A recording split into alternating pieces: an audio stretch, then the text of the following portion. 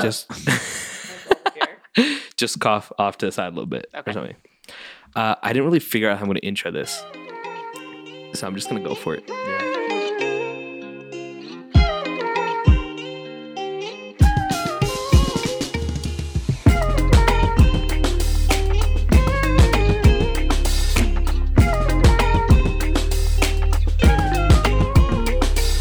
All right, this is the second, I guess, episode of the Chuma Talks podcast. Chuma. So today I am sitting here in Denver, Colorado, sitting with a good friend of mine, Josh Abraham, and his girlfriend, Kileen. Don't know your last name. Don't say my last name? No, what is your last name? I don't know your Albright. Albright? Albright. Kileen, Albright, and Joshua Abraham, everybody. So Hello. welcome Good to be here. Welcome to the Chuma Talks podcast. So hopefully this is the second episode. Maybe it's the first. Maybe it's the 10th. We don't know. I don't even know if this podcast will get released. It might be a private audience only. So, That's just fine. so if you guys want to intro to the listeners, who you guys are, what are you guys doing? Yeah. Ladies first. No. Hey. Quick shutdown. Yeah. I'm Josh Abraham. I just moved to Colorado. I was originally in Southern California. That's where I grew up for most of my life. I moved out here because, two things. One was I am a graduate student at the Augustine Institute School of Theology. So I'm doing my master's in theology. And I was doing it in California for like the last year and a half. And then at some point, I said, screw it. No more online lectures. I figured that's how most people feel. Yeah. Online lectures are tough. I mean, like, at the same time, I'm like, I had to be in California and I had to be part-time. But like, so I was doing part-time studies, right? Mm-hmm. Were you doing anything else with that? Yeah, good question. I was doing part-time master's studies. I was doing part-time Zero Creatives, which is like, should I explain Zero Creatives? Yeah, go for it. Plug. Yeah, quick plug. No problem. Zero Creatives is an initiative that my sister started and I got involved with, and a bunch of our friends started working together just to express the beauty of the Cyril Malabar Church. I think it's something that the Cyril Malabar Church has been in need of for some time. Just to re-articulate herself being the Cyril Malabar Church, to talk about, the faith in light of what it means to be a Cyril Malabar Catholic. To talk about what it means to be a Catholic in general. Just to our target audience is the Cyril Malabar Church. So you can follow us on Instagram and YouTube at Zero Creatives. And you guys have your own podcast as true, well. that's Part true. of Zero Creatives, I guess. Yeah. So go ahead and plug that too. for sure. So that was another initiative that came out where we realized there's just a lot of conversations that we need to have as Cyril Malabar Catholics. So me, Abi Abraham, Suraj, Sajo, Sean Chaco, Father Raji Philip, we basically started a podcast called Nazranis in the City. Hey. And so this isn't my first rodeo doing a podcast. It's fun. But out of the three of us, Josh was like, I'm so nervous. It's funny, man. Like I always get super, super nervous. Like I had to, before the first podcast we did for Nazranis in the City, I had to take 12 poops before that. So glad you shared that with the world. I have no shame. No shame. If what Kileen's thinking in her head is like, that's embarrassing. She always says that. That's embarrassing. Exactly. It sounded like that was easy, the button. Yeah. Back in the day. That's what I say just to Josh instead. There you go. But today I only had to poop once before, so I think that's a sign of progress. It's a win. Yeah, that's it. We're making progress. Hopefully the next podcast, like no poops. No poops? Yeah. Maybe just a pee? We'll see. Yeah. Maybe just a fart? I don't know. Yeah. Figure it out. Maybe during the podcast you said, might let one rip, I'm gonna let one rip and blame it on Kileen. Absolutely not. But yeah, so I'm doing a podcast. I'm doing Zero Creatives. I was studying. I was also working. I had like really odd jobs. 2021, I worked at Sprouts. Okay. I worked at Chick-fil-A, and then I worked as a soccer coach for What? 3 to 5 year olds. Yeah, and that was a blast. Out of all those jobs, I liked being the soccer coach the most. What'd you even do? You just kind of watch them? Is it more chaperoning than actual coaching, or?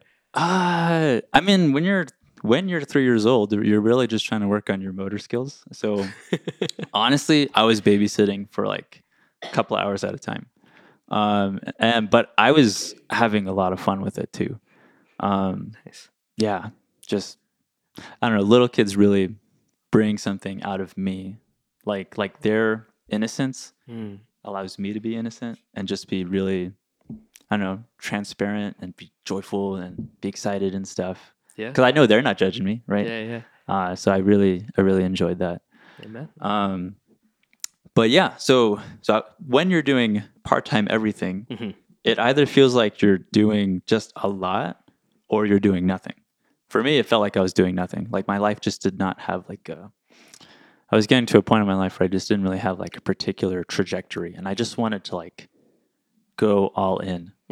So at some point, early 2021, I got this idea where like, man, like maybe I should just go full-time theology, you know, like, 'cause I think that is kind of like where the Lord is leading me in life, you know, just to really, he's preparing me to serve his church, in a lot of ways for sure. That's how I feel myself being shaped in that way, being prepared for that.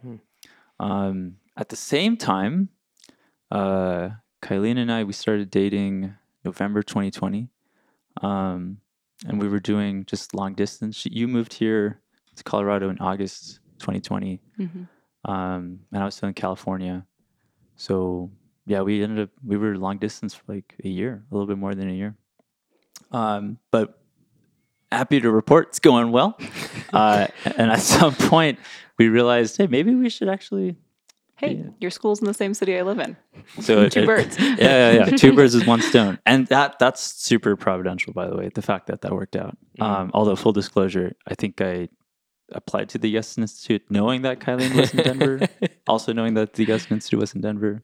So yeah, but that's another story for another time. If God didn't want you to be here, you wouldn't be here, right? So that's facts. So yeah, I killed 2 birds with 1 stone. I get to hang out with Kai like multiple times a week now. I get to read a lot more.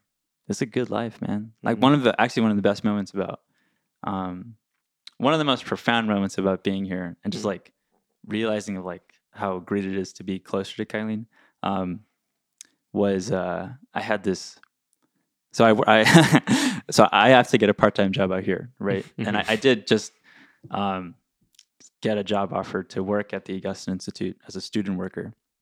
But before that, I applied to work at a preschool. I guess I didn't tell you this. Yeah, you didn't tell me this.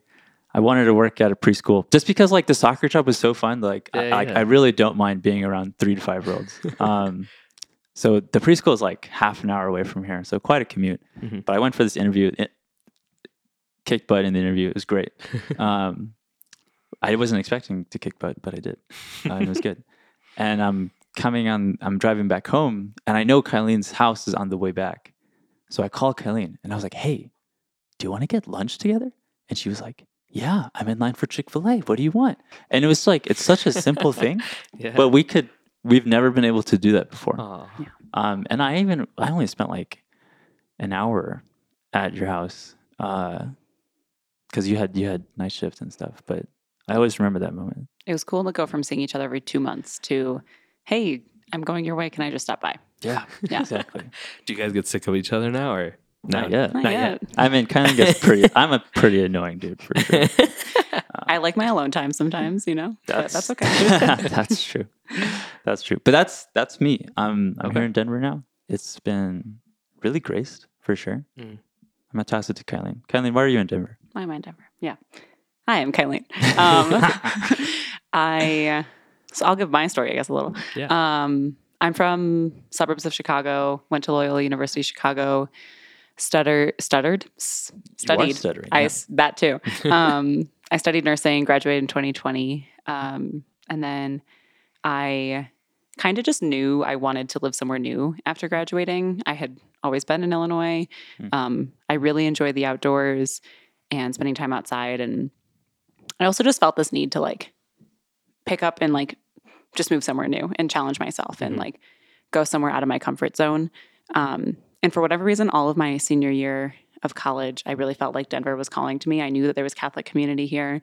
There's mountains here. Nursing is everywhere. So I applied for one job at the University of Colorado Hospital in April, and then I got it over the summer. So I work there at the University of Colorado on a bone marrow transplant floor. So yeah, that is what I do. Was part of the reason coming, you did mention it, but part of the reason coming to Denver because of the Catholic community? Part of it, yeah. It was kind of twofold. It was Catholic community and the outdoors. That was really what it was about. The Catholic community is booming out here. A lot of people. I mean, why do you think that is? I think focus is, I guess is. I mean, it actually starts with St. John Paul II. Yeah, it's definitely World Youth Day. Yeah, that's so right. I New forgot evangelization. what year that was. Late 90s, I think, or early Yeah, 90s. It was in World Youth Day was in Denver. Let's see. And he even said, this is where the new evangelization in America will begin. Yeah. In Denver. Yeah. And So there's 93. Yeah. 93, okay. Wow. So I think he was kind of like somewhat prophesying, that Denver is going to be like a Catholic hub, and a lot of good fruitful work is going to come out of here. And a lot of good fruitful work is coming out of here. The Augustine Institute credits the words of St. John Paul II. Wow. To their mission. Focus is here. Real Life Catholic is here. Just a bunch of like small little Catholic things going on here. But they're having like a nationwide impact. That's crazy to think about. Like how like in 93, St. JP2 came here and he's like, yep, this is the center of the new evangelization, right? Something like that, yeah. Yeah. And then like, what is this? Almost 20, am I doing my math right? No, 30 years later, almost 30 years later. Yeah. It's like this booming place for like young adult Catholics and like, yeah, it's like, I was telling Josh before, it was like, it seems like a little bubble. Like it's just like so nice to be here. And then just, I went and accompanied Josh at the Augustine Institute yesterday. And even just being at the coffee shop, I was like, man, I just feel so like grace-filled and like... Yeah. There's something in the air. Yeah, right? there really is. And for sure. There's still people coming in. There's still like construction happening. And through all that, it's like, wow, like there's 2 basements and the second basement has the chapel. And I was like, wow, that's like the foundation of what... that's a good way to put it, man. Literally Augustine Institute. I know, I thought about that just came now, actually. Wow, look at that. Spirit's moving. Yeah, honestly. But yeah, I was like, wow, at the core of what it is, at the foundation, it starts with Christ himself. Yeah. And like daily mass every day at noon, it was like amazing. I was like, wow, the opportunity like there just to be there. And it's not even like a big college campus or anything. It's literally just an office building, right? And yeah, that's kind of the Augustine Institute, but it just feels, just being here just feels so different and encouraging, and can't think of any more words, but it's just, I highly recommend to visit. And it's a good place to be. Now, don't get me wrong, Denver has its struggles. I want to say something about that. Yeah. Sorry. No, yeah, I do. Like I said, like I moved here for a Catholic community because I knew it existed, and like you said, like you can feel it in the air. But I think a big lesson I've learned since coming here is that there's Catholic community everywhere. And there's Catholics everywhere. We're the universal church. And like, you don't necessarily have to be in the hub of like Catholic young adult life to like live that fully. I think that there's like a misconception, and a temptation for people to feel like they can't live that fully if they're not in a place like Denver. Sure, yeah. But also moving here with rose-colored glasses and then realizing it's just like any other city, you know? Yeah. And you can have just as fruitful of a Catholic faith life and community elsewhere too. No, and that's a balance, really good point. And it's also like, it's kind of a weird thing to talk and think about, because like we want to move to places that have Catholic community, right? But we can't talk about Catholicism the same way we talk about like as if it's just like one thing among many. I don't know if I'm articulating this right. Like if let's talk about like our parents who immigrated to the States, right? They're going to move to a place where there's Indian people, right? Yeah, like most Indian people who are moving to the States want to go where all the Indian people are. But that's not how it works for Catholics. We can't just move to a place just because there's a bunch of Catholic people. We're like, and we were talking about this earlier. Like by being Catholic, we're primarily called to discern where to go because we're mission oriented, right? Yeah. So Denver, I don't know. We've had conversations about it, and I've had conversations like Kileen and I. Like I've talked about it with a number of people. Like Denver kind of falls into this criticism because it sometimes it feels like all these Catholics are here just to hang around with each other, and then not like so. Like you call it a bubble. Yeah. That feels great, but there's also like an obvious downside to that, which is why like I don't know. All this to say like we need to like discern where to go. Absolutely. Like God has to like show us where to go. And it's like that image we were talking about earlier, and I think I mentioned it yesterday too. It was like this image of the cup that's being filled, right? And then the cup is being filled and it's like overflowing, right? And my interpretation of it, like there's many, but the way I look at it is your cup is overflowing so much that it's not being shared to anyone else. It's just kind of like falling onto the table, or like wherever that cup is sitting, it's falling onto the table or falling onto the floor. And you're just kind of in this mode of like receive. And it's like as Catholics, as Christians, we're called to evangelize and like share what we've received, right? And like there's a friend of ours, like Brian, in Florida, and he was sharing, the greatest poverty in this world right now is not knowing Jesus Christ. And I was like, man, like we think about like the injustice in this world, the poorest of the poor, the countries, the poor here, the homeless here, but really the greatest poverty is not knowing Jesus Christ. And I feel like I'm not calling out people necessarily, but it's like it's part of our like kind of it can come from a selfish desire of not wanting to share the faith with people, but maybe like there's also this block of like we feel like we're not ready to give, right?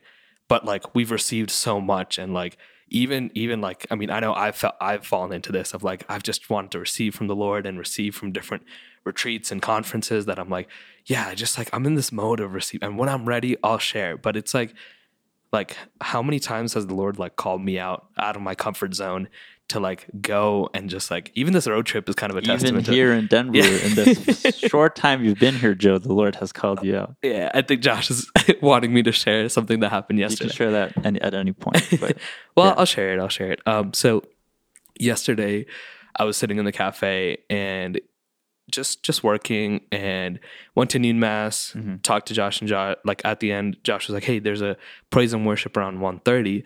You should go check it out. And I was like, yeah, sure. And then I went back upstairs to the cafe, kept working. And around like 1:20-ish, I was like, nah, I don't feel like really going. And then 1:25, and I was like, and then like I was just like, you know what? Let me just check it out. Like, let's see what's happening. So I go downstairs to the chapel, and there's like 4 people, and then me, and then the priest, his name is Father James, right? Father James is there, and then the worship leader standing in the back. And I was like, okay, cool. And then like they handed out a song sheet, and I was like, oh, it's one of those praise and worships, right? I was just like already judging it, and like without even just, I was like, oh man, like we're just gonna sing these songs and it's gonna be done, like that's it. And then, but it was weird because we sang the first song, which was God of Wonders, and I was like, oh, okay, cool. It's a Kylie, what do you say? That song slaps. It slaps. That song's gas, man. Whoa. Gas, bro. That's so good. Stop. That's embarrassing. I'm young. I'm hip. Come on. You keep trying, Josh. Trying hard. Yeah. It's the joke. But the roast test of Josh. Come on. That's what it sounds like. Yeah. But anyway, so they're singing God of Wonders. I'm like, okay, cool. So like during God of Wonders and like towards the end, it was like I was just feeling this heaviness, right? And like I felt this before. Like I know it's a form of the gift of intercession, of like where you start feeling like the physical ailments and pains of people around you. And it's like a very, like if you're not used to it, like that concept of like, even when I like someone first told me about it, I was like, oh, what if it's just like coincidental, all this stuff. But really understanding a little bit better and like experiencing a couple times, I was like, okay, it's that. So then I felt this really big like heaviness and weight, and I just felt like really burdened to the point where I was like getting hot and I was like sweating.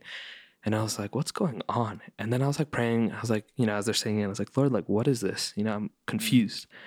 And then like the Lord is like, yeah, this is what the people in the room are feeling. It was very clear. And I was like, oh, wow. And like by that time, like more people had filtered in. There's probably like 15, 20 people at this point. I'm like, wow, this feels so heavy. Like this is like, I don't even know if I can do this. So I was just like, Lord, like just take their weight, like take their burdens, take their pain. And then like we finish God of Wonders, and then we go right into goodness of God. And like my reflection the last 2-3 days has been like how great the Lord is and how good the Lord has been. And just kind of singing it. And the song kind of like hits home or hits differently for me because like one of my friends, he passed away. It was one of his favorite songs. So I kind of just think of him, and like even the words are just so powerful and like really like, yeah, it really just touches me in a different way. So like I start tearing up listening to this and I'm singing it. And then at the end of the song, like Father James in the back just goes, he's like, I don't know if this is the end of because at the end of the semester or end of the where we're at or the coming back. But he's like, there's this heaviness in the room right now. And there's this big burden. And I kind of just like opened my eyes. I was like, what? I was like, no, there's no way. And then he keeps going. He's like, yeah, Jesus just really wants to take all of your guys' burdens away. So just cast it onto Jesus. Just give it to him. And I'm like, whoa, like, God, this is what you were like, kind of like telling me like a couple minutes ago. Like, this is wild. And then we go into, I think there's another song. I can't remember the name, like Empty Me or something. I don't know the song. So I was just kind of listening to it. And like during that song, I saw the Lord come down like the middle of the chapel and go to each pew and just grab things and grab like backpacks off people and like the weight and like even my own burdens and everything that I was carrying. The Lord like came over and just took it. And I was like, oh my goodness, like this like image and this vision is so like clear. And I was like, oh my gosh, this is super powerful. Like, and I'm just experiencing this. And like, I was like, yeah, like empty me, Lord, like just empty everything that I am. And like, and then, and then I was like, man, I feel like I need to share this. And then the song finishes and Father James literally goes, he's like, there's, if the Lord is giving you a word or giving you something to share, you should share it right now. And I was like, called out, exposed, like, oh no. And I'm still doubting. I was like, no, like I'm scared, Lord. Like, I don't know if I'm supposed to share this. And then, he was like, it's helpful for the community, right? We are a community of believers, and anything that you say can only help your brother or your sister out. And I'm like, dang, like, I don't know if I should share this, like feeling the burdens and then like another woman started sharing, and she was just sharing how like beautiful the praise and worship has been the last couple of weeks. It's every Wednesday in the afternoon, right? So she's like just been coming and it's just been really beautiful. And then while she was sharing, I kind of like got this, I don't know how to describe it. There was like a very clear message of like someone in the room feeling this really great, like carrying this really big wound and this burden. And it was just on this person. And then the verse that came to me was Jeremiah 29:11. It's like, for I know the plans I have for you, plans for your prosperity and not for your destruction. And I was like, what? Okay. And I just felt the weight of this person, and that this person wasn't like giving it up, and just felt really weighed down by this. And I was like, okay. So then that woman finished sharing, and I was like, all right, Lord. I've been trying to take this like new boldness of faith. And and I was like, fine, I'm just going to share it. And like, Lord, it's in your hands now. And I just shared. I was like, hey, like the Lord is just speaking Jeremiah 29:11 to somebody here right now. And this person is just holding this deep, deep wound and this burden inside their heart. And he's just asking to put it in his heart. Just he wants to take it away from you right now. And then all of a sudden, this woman in the back of the chapel just bursts out crying. And I was like, oh my goodness. And then I was just like giving thanks. I was like, Lord, thank you. And then they started singing like, how great is our God. And I'm just like thanking and praising. And I was like, Lord, I'm so sorry. Like I was in my own selfish human thinking and desire. Like I was like, I'm not going to share. But I could have prevented that lady from experiencing healing and whatever the Lord was trying to speak to her during that time. And I was like, this is wild. Like, I don't know. Like, I'm still in shock right now sharing. Like, I'm literally getting goosebumps. I'm like, and I was like just praying for her. And then like the praise and worship finished. That's literally how it finished. And like Uh, and I just like walked out and like, I was like, should I go talk to her? Should I not? I don't know. Like, man, I just like, the Lord just wants to tell her that he loves her. And I was like, man, like, no, I can't. No, I can't. So I'm like running back and forth down the hallway, like, should I not? And I was like, it's okay. I was like, if the opportunity presents itself, the Lord will allow it. And then in the meanwhile, Josh, you were at a meeting, right? And then, so Father James runs out of the praise and worship and he has to go to this other meeting. Yeah, that I was present at. And he walks up to Josh at the end of the meeting. And, I went to him just because I don't know Father James super well. So I decided to reintroduce myself. And I was like, hey, Josh. I'm not, hey, Josh. Hey, Father James. I'm Josh. And then we talked for a little bit. And then at some point, he was like, hey, was that guy next to you at Mass your friend? And he was referring to Joe. We were the only two Indian dudes in the chapel. But I was like, yeah, he's a good man. And what did he say? He said, yeah, he had a powerful word today at praise and worship. He literally made a girl cry, and I was like, "What?" What's going on? Yeah. Oh my goodness! So it was just like a randomly beautiful experience, and I'm still like kind of getting used to like how the Lord is like just speaking to me in different ways, and just trying to be open. Right, the word for my trip has been like, just be open, and yeah. But I think to like kind of bring it back all the way around. Yeah, the theme here is like in also in conversation with like what we're talking about, like in Denver, right? Mm-hmm. Like boldness of faith, and having the willingness to go where God wants you to go. In this particular situation, having the willingness to do and speak what God wants you to do and speak. And I actually want to turn this around to Kileen in terms of kind of like what your life's looked like in the last, year and a half, 2 years, because like I came to Denver knowing that you were here. And a lot of people in Denver, they come here because they know people here. There's a bunch of people like from, Benedictine College, like there's already BC people here, so they're going to come here. A bunch of people from Steubenville that are already here, so they're going to come here. I came here because you're here. Even the fact that you're here because I'm here. Yeah. But Kileen, if I remember correctly, you came here not knowing anybody. And you still felt, like you even said it yourself, like you felt like a call to Denver. So like, what was that? So you are experiencing, or you were exhibiting a boldness of faith, if I might say. What was that experience like? Yeah. I did not know anyone when I came here. I'd never even been here. So that was kind of a big step out into the unknown. I don't know. That's okay. This wasn't the plan to talk about. Yeah, I kind of threw it on you. Yeah. Cool. You did come here for the mountains. Tell us more about that. Well, pick a topic. Okay. So I came here alone. And I think just most of that call felt like it had come for much of my time, like leading up to moving here, like throughout my senior year of college. I think I had just like known that there were Catholic people here.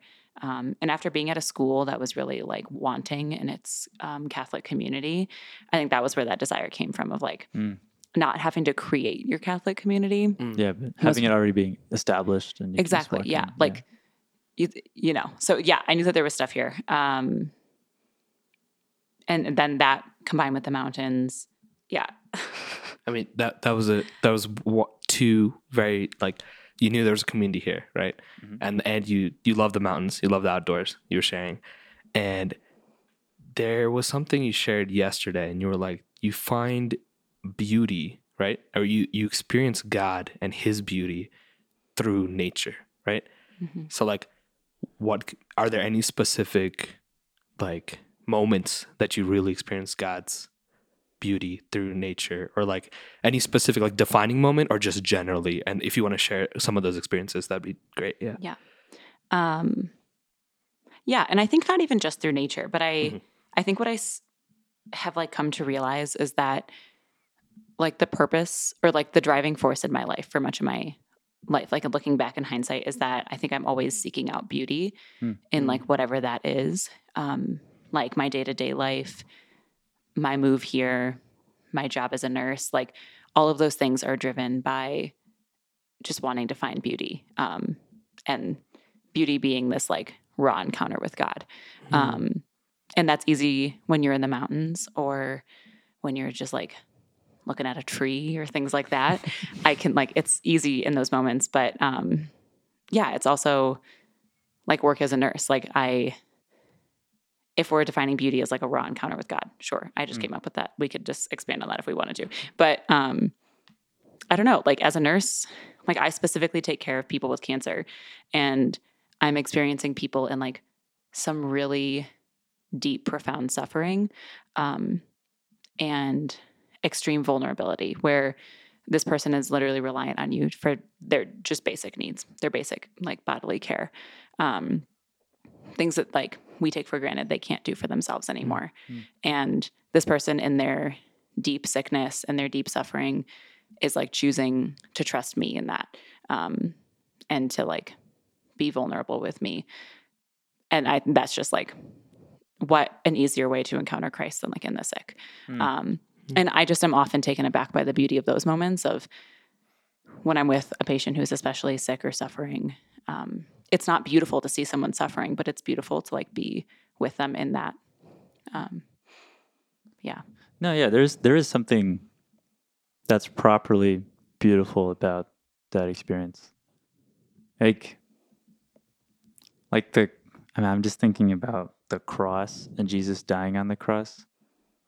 Like it's super ugly and super gruesome, but there's also something really beautiful about it too. Yeah.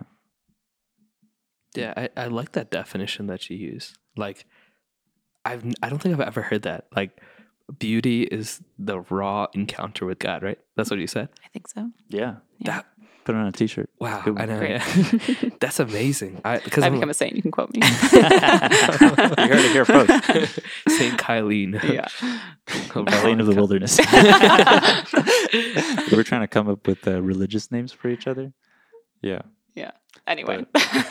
No, I mean, no, I was just thinking, it's like a raw encounter with God, because that can literally be in everyday experiences, like you said, with your patients and with nature, with mountains, with, I don't know, something crazy like the chapel, you know, like literally in praise and worship, or like, I think a lot of times we don't take the time to look for that or listen for that, like where God is present or where God is speaking to us.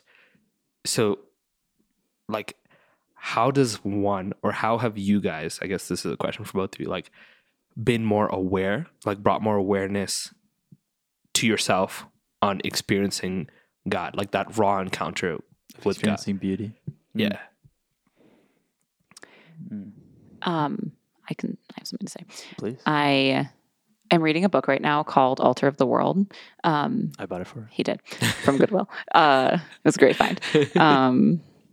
But it's cool. It's interesting. It's not a Catholic author. The whole first chapter, I was like, oh, I don't really agree with anything you just said. However, we've moved past that, and now I'm actually really learning from it. And this chapter I'm reading right now is all about like having a reverence for things. And that's how the whole point is that like we can create like an altar in the world, like anywhere, in any moment. Wow. And her argument is that it doesn't necessarily have to be like churches and all that stuff. And like, we know that there's something to be said about being in like a physical church. That's kind of like the disagreement there. However, but her point is that you can, to create an altar in the world, to turn any moment, whatever it is, into like this altar for sacrifice, for encounter, for just recognition of beauty. It starts with like finding reverence for things, and to do that like as a practice, like practicing reverence all the time. So whether that be like, her example is like, I'm on a bus and just the people around me, I like take a moment to like be reverent towards like the human person sitting across from me, or just to be reverent to like the blade of grass that's really beautiful that I'm sitting in the field, or to be reverent to like my coworker. And that's how she like finds beauty, and that's how she creates like altars. And I'm like literally in chapter 2, so who knows where she's going, but that's like something I've been thinking about the last couple of days of like, how can I be reverent to things in just my daily life? And I think that extends into like a very like little way aspect, like of faith, like a Therese kind of thing, of just choosing every moment to like fill it with love and to fill it with beauty and to choose to love even when it's difficult, or just to like pour love into like every little action that you're doing, even the things that you don't want to do or that are inconvenient. And I think that's how you find beauty, and that's how you find an encounter with God, a raw encounter with God, and just become more aware of his presence, like in just the everyday. I think I can add on to that. Because I think, first of all, I love the word reverence. Kileen knows this. I love that word. 'Cause I think it's true. Like, beauty demands reverence. And there's like really obvious moments where that plays out, where like we're in Denver, right? Like, you came here for the mountains, and like we've gone hiking like twice so far. But there are moments where like we see like the mountains, we see the beauty of everything, and there's moments where Kileen and myself like we'll just stop, and we have to like be silent. We did the Chicago Lakes Trail, and we walked past that creek and the rushing water, and there was a moment where we just had to like sit still and, I mean, literally have reverence for the moment and listen to the sound of the water. Listen to the sound of the water. And yeah, so it was like all that is wonderful. But I think another problem with your point, what people don't get that that prevents them from having reverence is that they're not awake. They're not awake to like, I think most of us are just not awake to beauty. In other words, we take everything for granted. I think that's like the point I'm trying to make. We take everything for granted. And we only really become awake to beauty in like those super obvious moments. But I think what this author is trying to make, the point she's trying to make, is that no, like every single moment is charged with an opportunity to encounter the beautiful. I'm thinking of Gerard Manley Hopkins. He was like a Jesuit poet, and he says, and this is the title of the poem too, "The world is charged with the grandeur of God." Imagine if we took that as seriously as he did, right? Or my old spiritual director puts it this way: the world is permeated with grace. We just have to be sensitive enough to touch it. And that's something I've been thinking about in the last couple of weeks. How like, man, like if I just didn't take anything for granted, right? Like if I really recognize like my own smallness, like, because Kileen makes fun of me for it, but like I've been really trying to like just kill my ego, just like inflation of self, you know? And how you kill your ego is you actually just realize, like, you know, enter reality and realize like how, like, Josh, you're an idiot sometimes, you know, like, and like to accept that, Josh, like you're really poor, you know. There's actually not much you can do, and to if you really sit with your own poverty and you realize how poor you are, then you take nothing for granted. Then you're grateful for everything, and then you're actually able to see everything for what it is. Everything actually does become beautiful, even in like the smallest moments. Yeah. But I think that comes from gratitude, like what you're saying, of to recognize, to not take things for granted. I think the root of that is gratitude, like in every moment. And then from there, I think that's how you end up. Maybe we're like heading down a rabbit hole, but I always think about like, what does it mean to pray unceasingly? I have no idea how to pray unceasingly. I don't have that much to say to pray unceasingly. Like my life's not that interesting, but I think the only way that you can pray unceasingly is by just being grateful.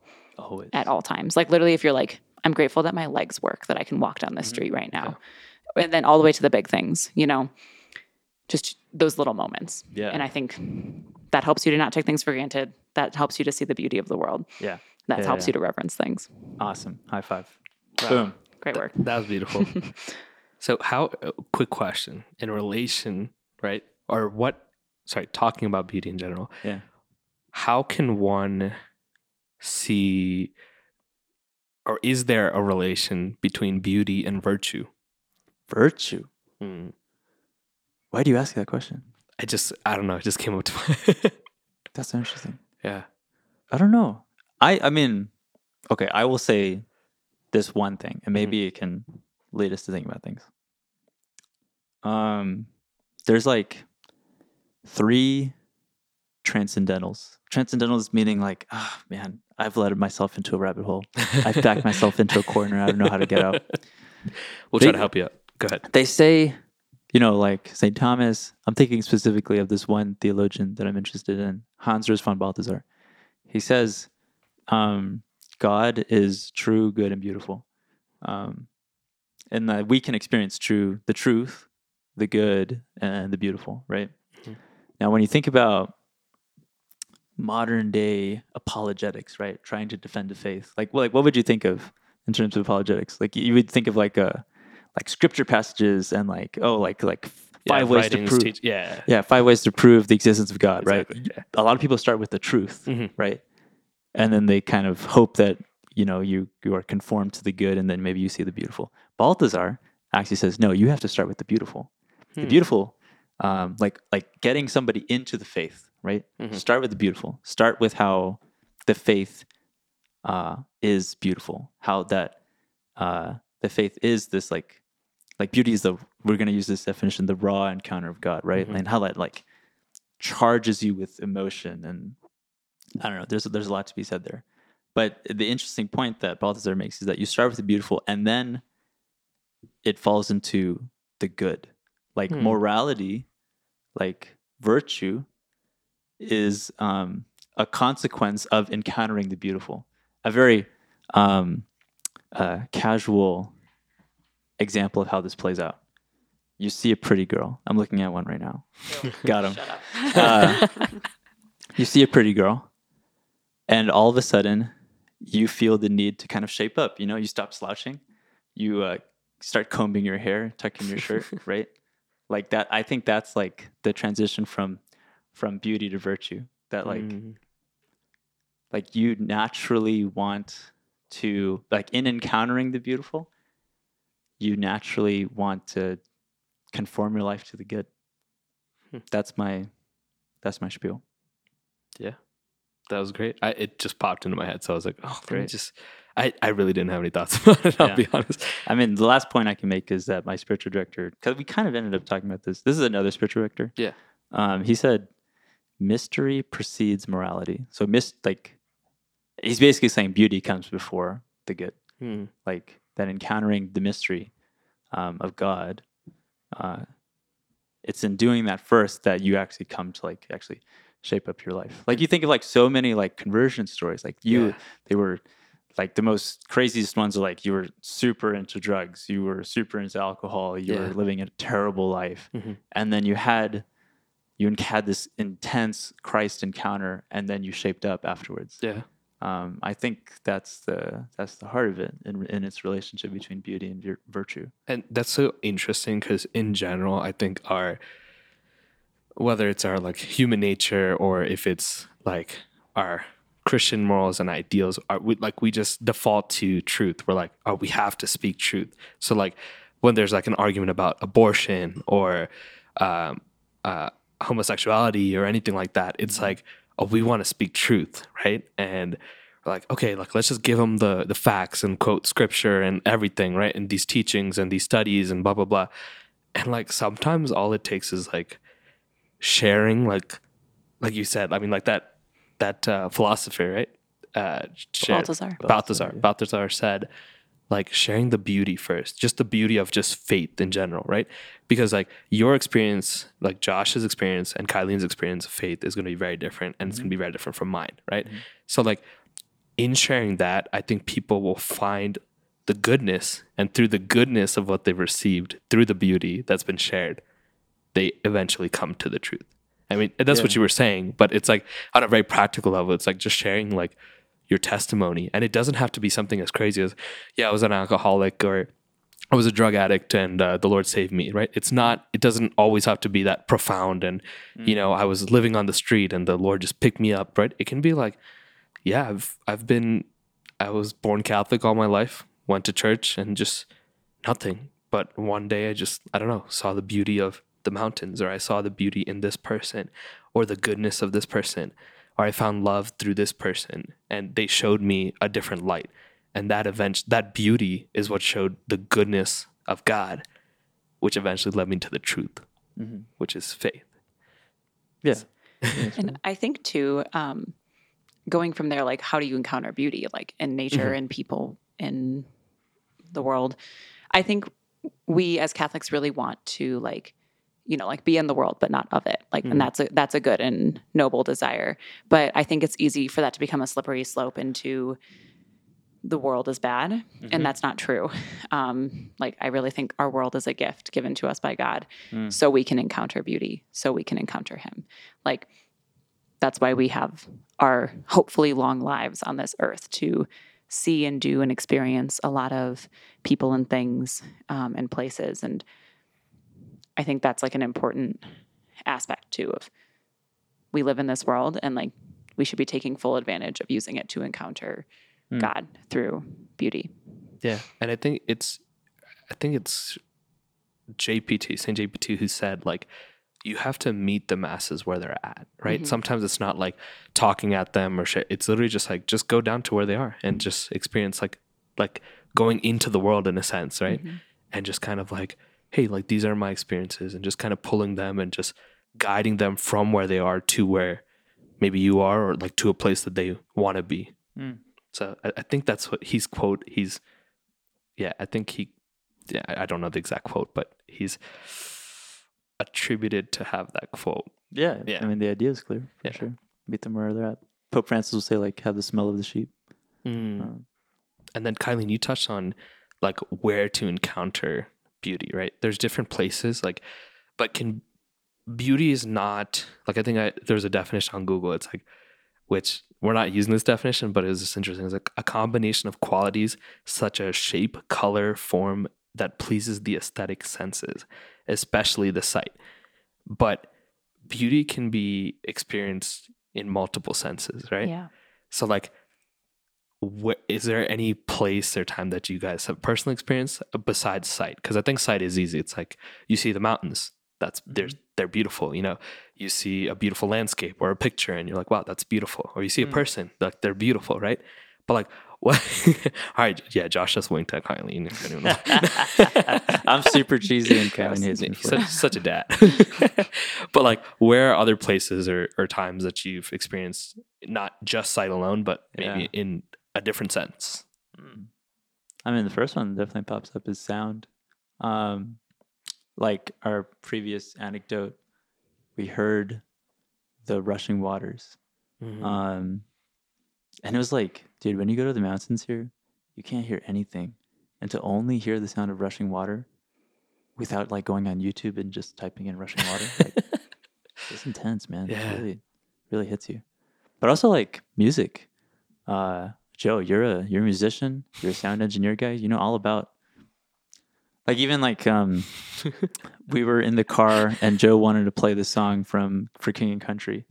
But before we played the song, he had to make sure my equalizer was set so that we could listen to the song in its prime, you know, like, magnificence, right? Yeah, the way it was intended to be. Yeah, the way it was intended to be listened. And you had to like configure, you know, the car for us to hear to its maximum capability. And I think that's something that,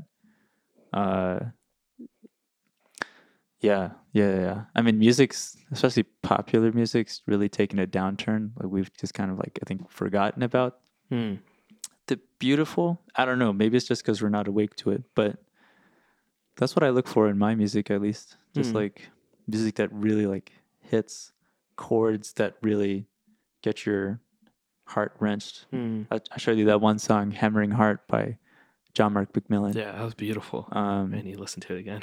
Yeah. Just I'm just thinking, like, man, a bunch of people from Houston came to California, and we were driving to LA, and I just threw out this prompt in the car: what's the most beautiful song you've ever heard, and why? And it quickly became this super deep sharing of each person just, you know, like playing a song and then like talking about why the song hits them. Yeah. And like why it matters to them. And It was really cool. I played Hammering Heart. Wow. But I mean, to both your points actually. So the first point you were saying, like, you guys both stopped, right, to hear the rushing water. I had a similar experience, but not with water. Like, so I was in New Mexico at the White Sands. And it's funny, it just snowed and I was so excited to see the White Sands. And I'm pulling up and I'm seeing all the snow and I'm like, man, this is going to be kind of lame. Like, I'm not going to have a good time, like whatever. Okay. So I pull up and I get out of the truck and I hear nothing.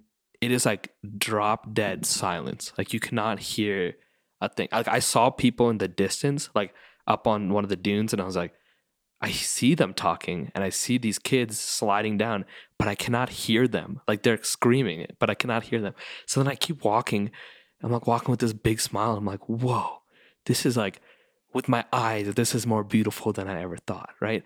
And then when I got to like a peak of one of the dunes, I was just standing there looking over, and there was like a mom and her daughter, like maybe like 2 or 3 arm lengths away from me. And I saw their mouths moving, but I could not hear what they were saying. Like, it was not audible, and like maybe a light muffle, but not even that. Like, and I was like, whoa, there's so much beauty in the silence too, right? Like, as much as it's funny, Josh was like shocked when I said, like, you know, he's like, oh, you're a musician and it's crazy how much you enjoy the silence. Yeah. Even though you play music and love music. And I was like, that's true. But yeah, there's something to be said about beauty and just in nothingness, especially in like odd, like, there's just so much noise. And like, I think it helps when you just tune everything out. And to hear nothing is one of the most beautiful experiences. Yeah. So that was the first one. The second one you said was, oh man, I'm blanking. Hammering Heart. Yeah, Hammering Heart. And the way a song, so the exact contrast of nothing to music, right?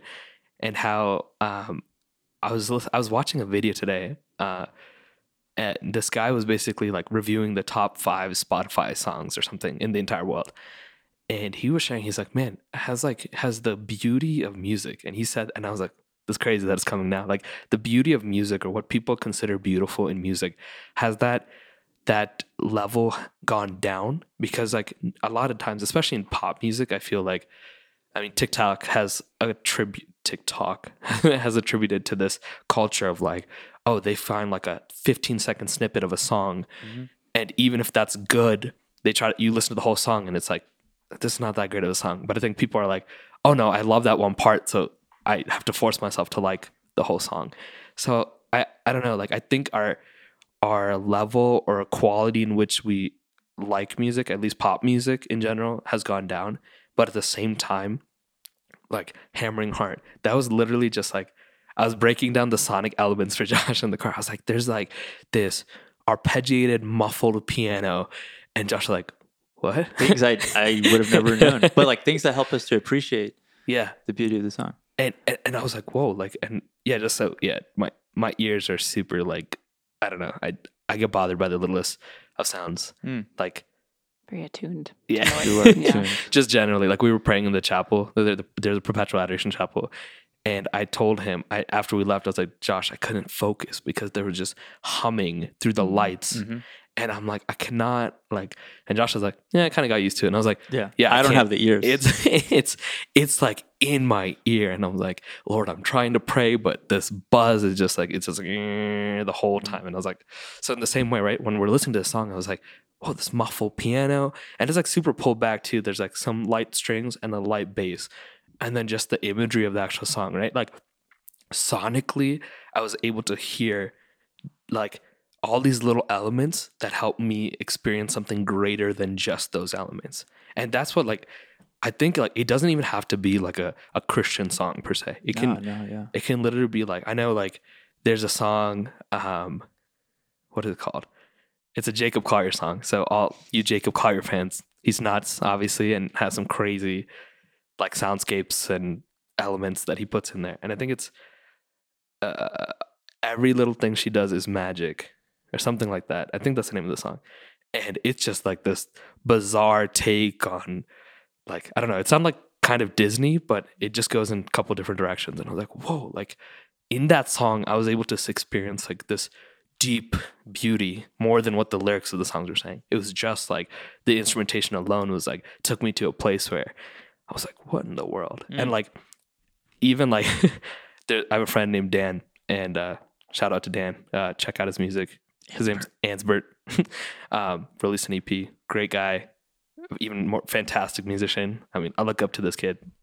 He's like 2 years younger than me. But and we were doing Exodus 90, and one of the asceticisms is like you're not supposed to listen to non-uplifting music to God. And I was like, wow, that wording is very like specific. It's not like you can't listen to non-Christian music. It's music that is not uplifting to God. You can't listen to it. So he and I were having a conversation, and I was like, how do we define this? Is there a way like, oh, okay, so Christian music is okay, that's a safe, but like we both experience God through like non-Christian music, or like Jacob Collier's a couple of his songs, or like other artists, and like it takes you to a place where it's like, yeah, I'm able to experience God in that song. Even though the song has nothing directly to say about God, it's like, whoa, like whether it's the elements, whether some of the lyrics, like today we talked about Need to Breathe, and what song was it that you played?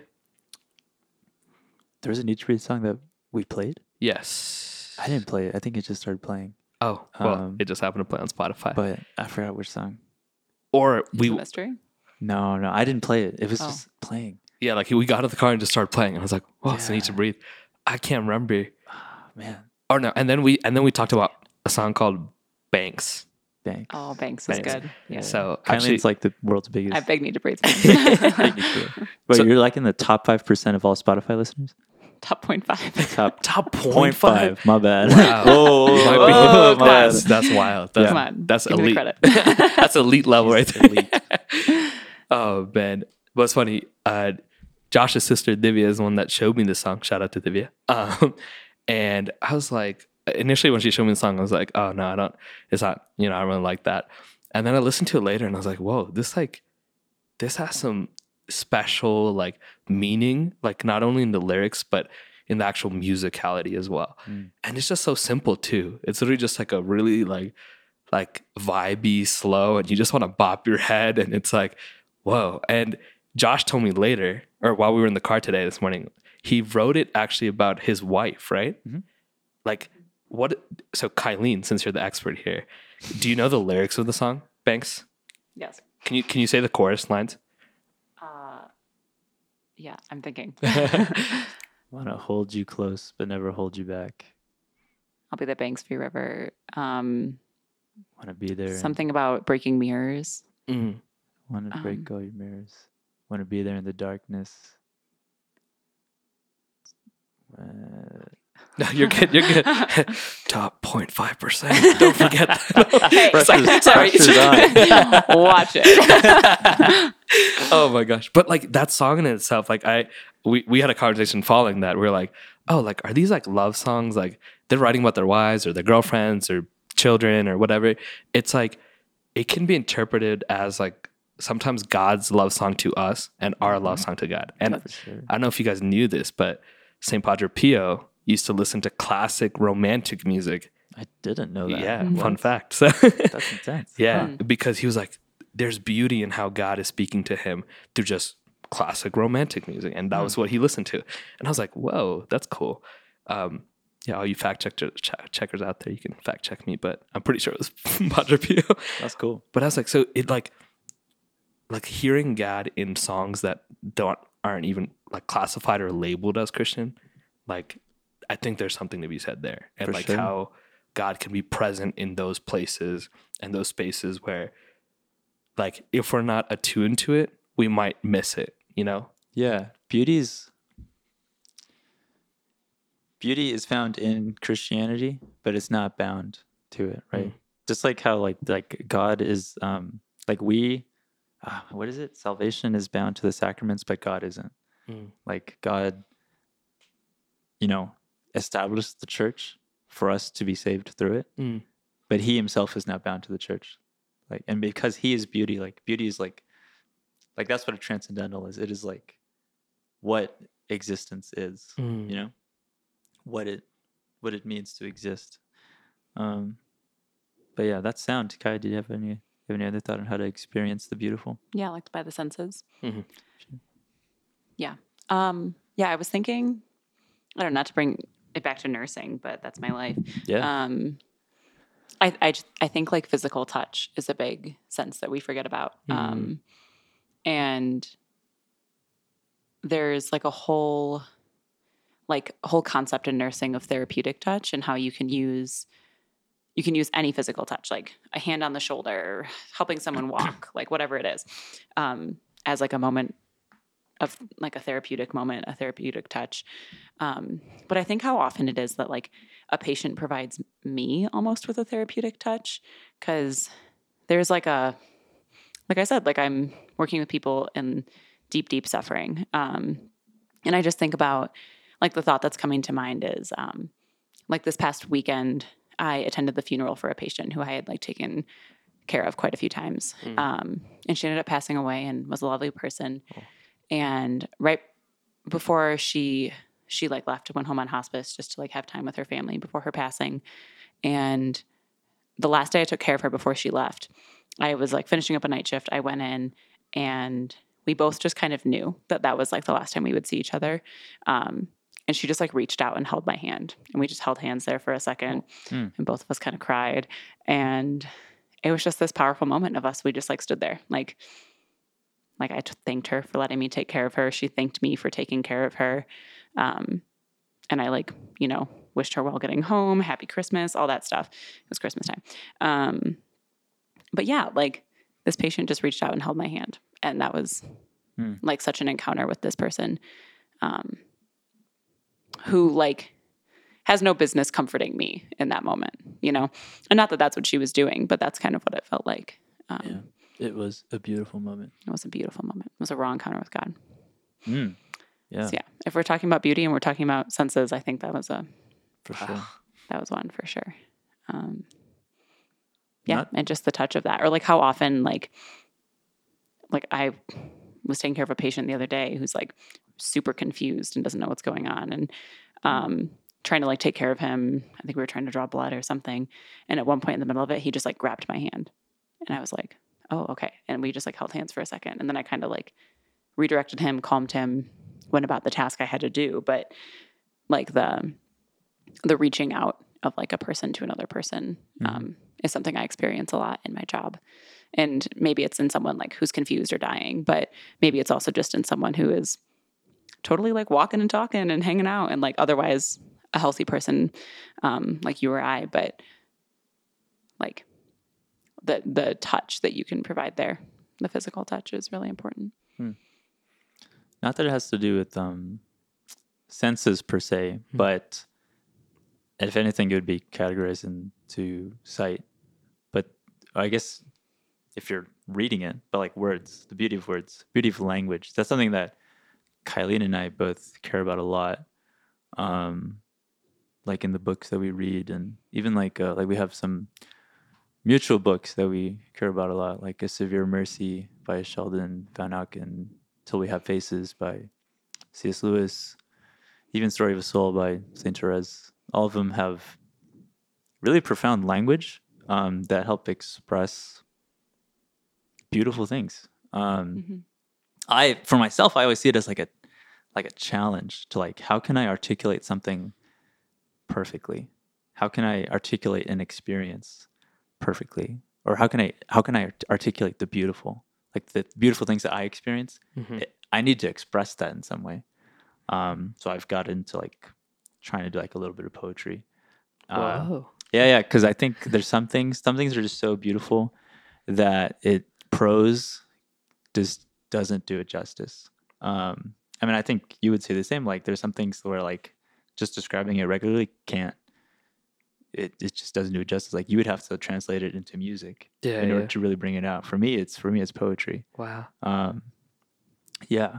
So I think that's another part where language just really, how did I say it? I said it once. Poetry is like trying to like carefully adorn words around an image or an experience. Music can be the same. Yeah. Right, trying to like get at the beautiful. Like, what does it feel like? What does it sound like?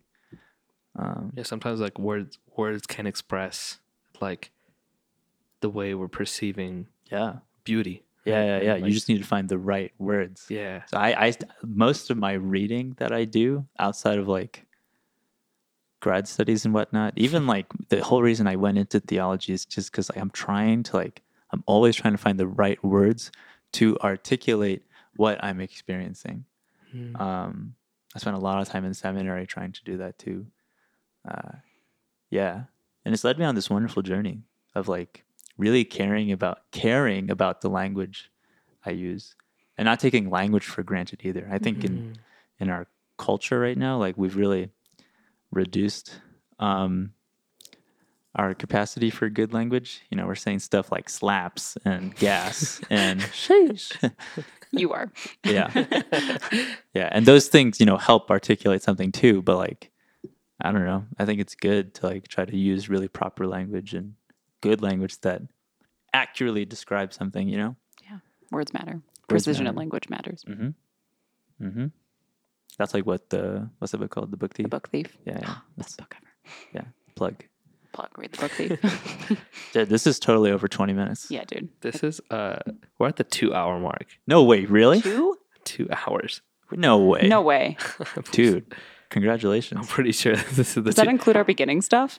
It has to. Yeah, maybe 5 minutes of that. Oh, shoot. Cool. Okay. Well, let's wrap it up. Let's wrap it up. Well, that's a good segue to end. I mean, yeah, there's just a lot talked about. I don't even know how to summarize everything. Spirit was moving. Yeah, and I think just overall, if there's a takeaway that I'm definitely taking away from this, it's like just a greater openness to experiencing God's beauty through more than just what we see, right? And like through music, like more than what we see or more than what I see or hear, right? It's like even in like you were sharing your experience of like the physical touch of the patient. I was like, whoa, like wherever I experienced the physical touch of someone or something, and I've experienced the beauty of God, right? I think just a greater openness, I think, is what I'm gonna try to be more aware of. So. Yeah, I think for me, I mean, I'll just kind of credit Kileen's testimony to moving here. Like, look for beauty, be hungry for it, constantly search for it. I mean, that's essentially the reason you moved here. And if what the church says is true, if you're looking for beauty, you'll find God.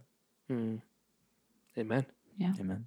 I think that's the best way to close. All right. So, Amen. Thank you everyone for listening to episode 2. This is well over the 20-minute mark that I was trying to hit with every episode, but when the Spirit's moving, you just got to be open. So Chuma talks, man. Chuma talks. So we Chuma talked for however long we go for and how the Spirit moves. So thank you all for tuning in. Hopefully you listen to next week's episode, whatever that is. Alrighty, have a good morning, good night, good afternoon, whenever you're listening to this. And peace. God bless you. Love you. Bye.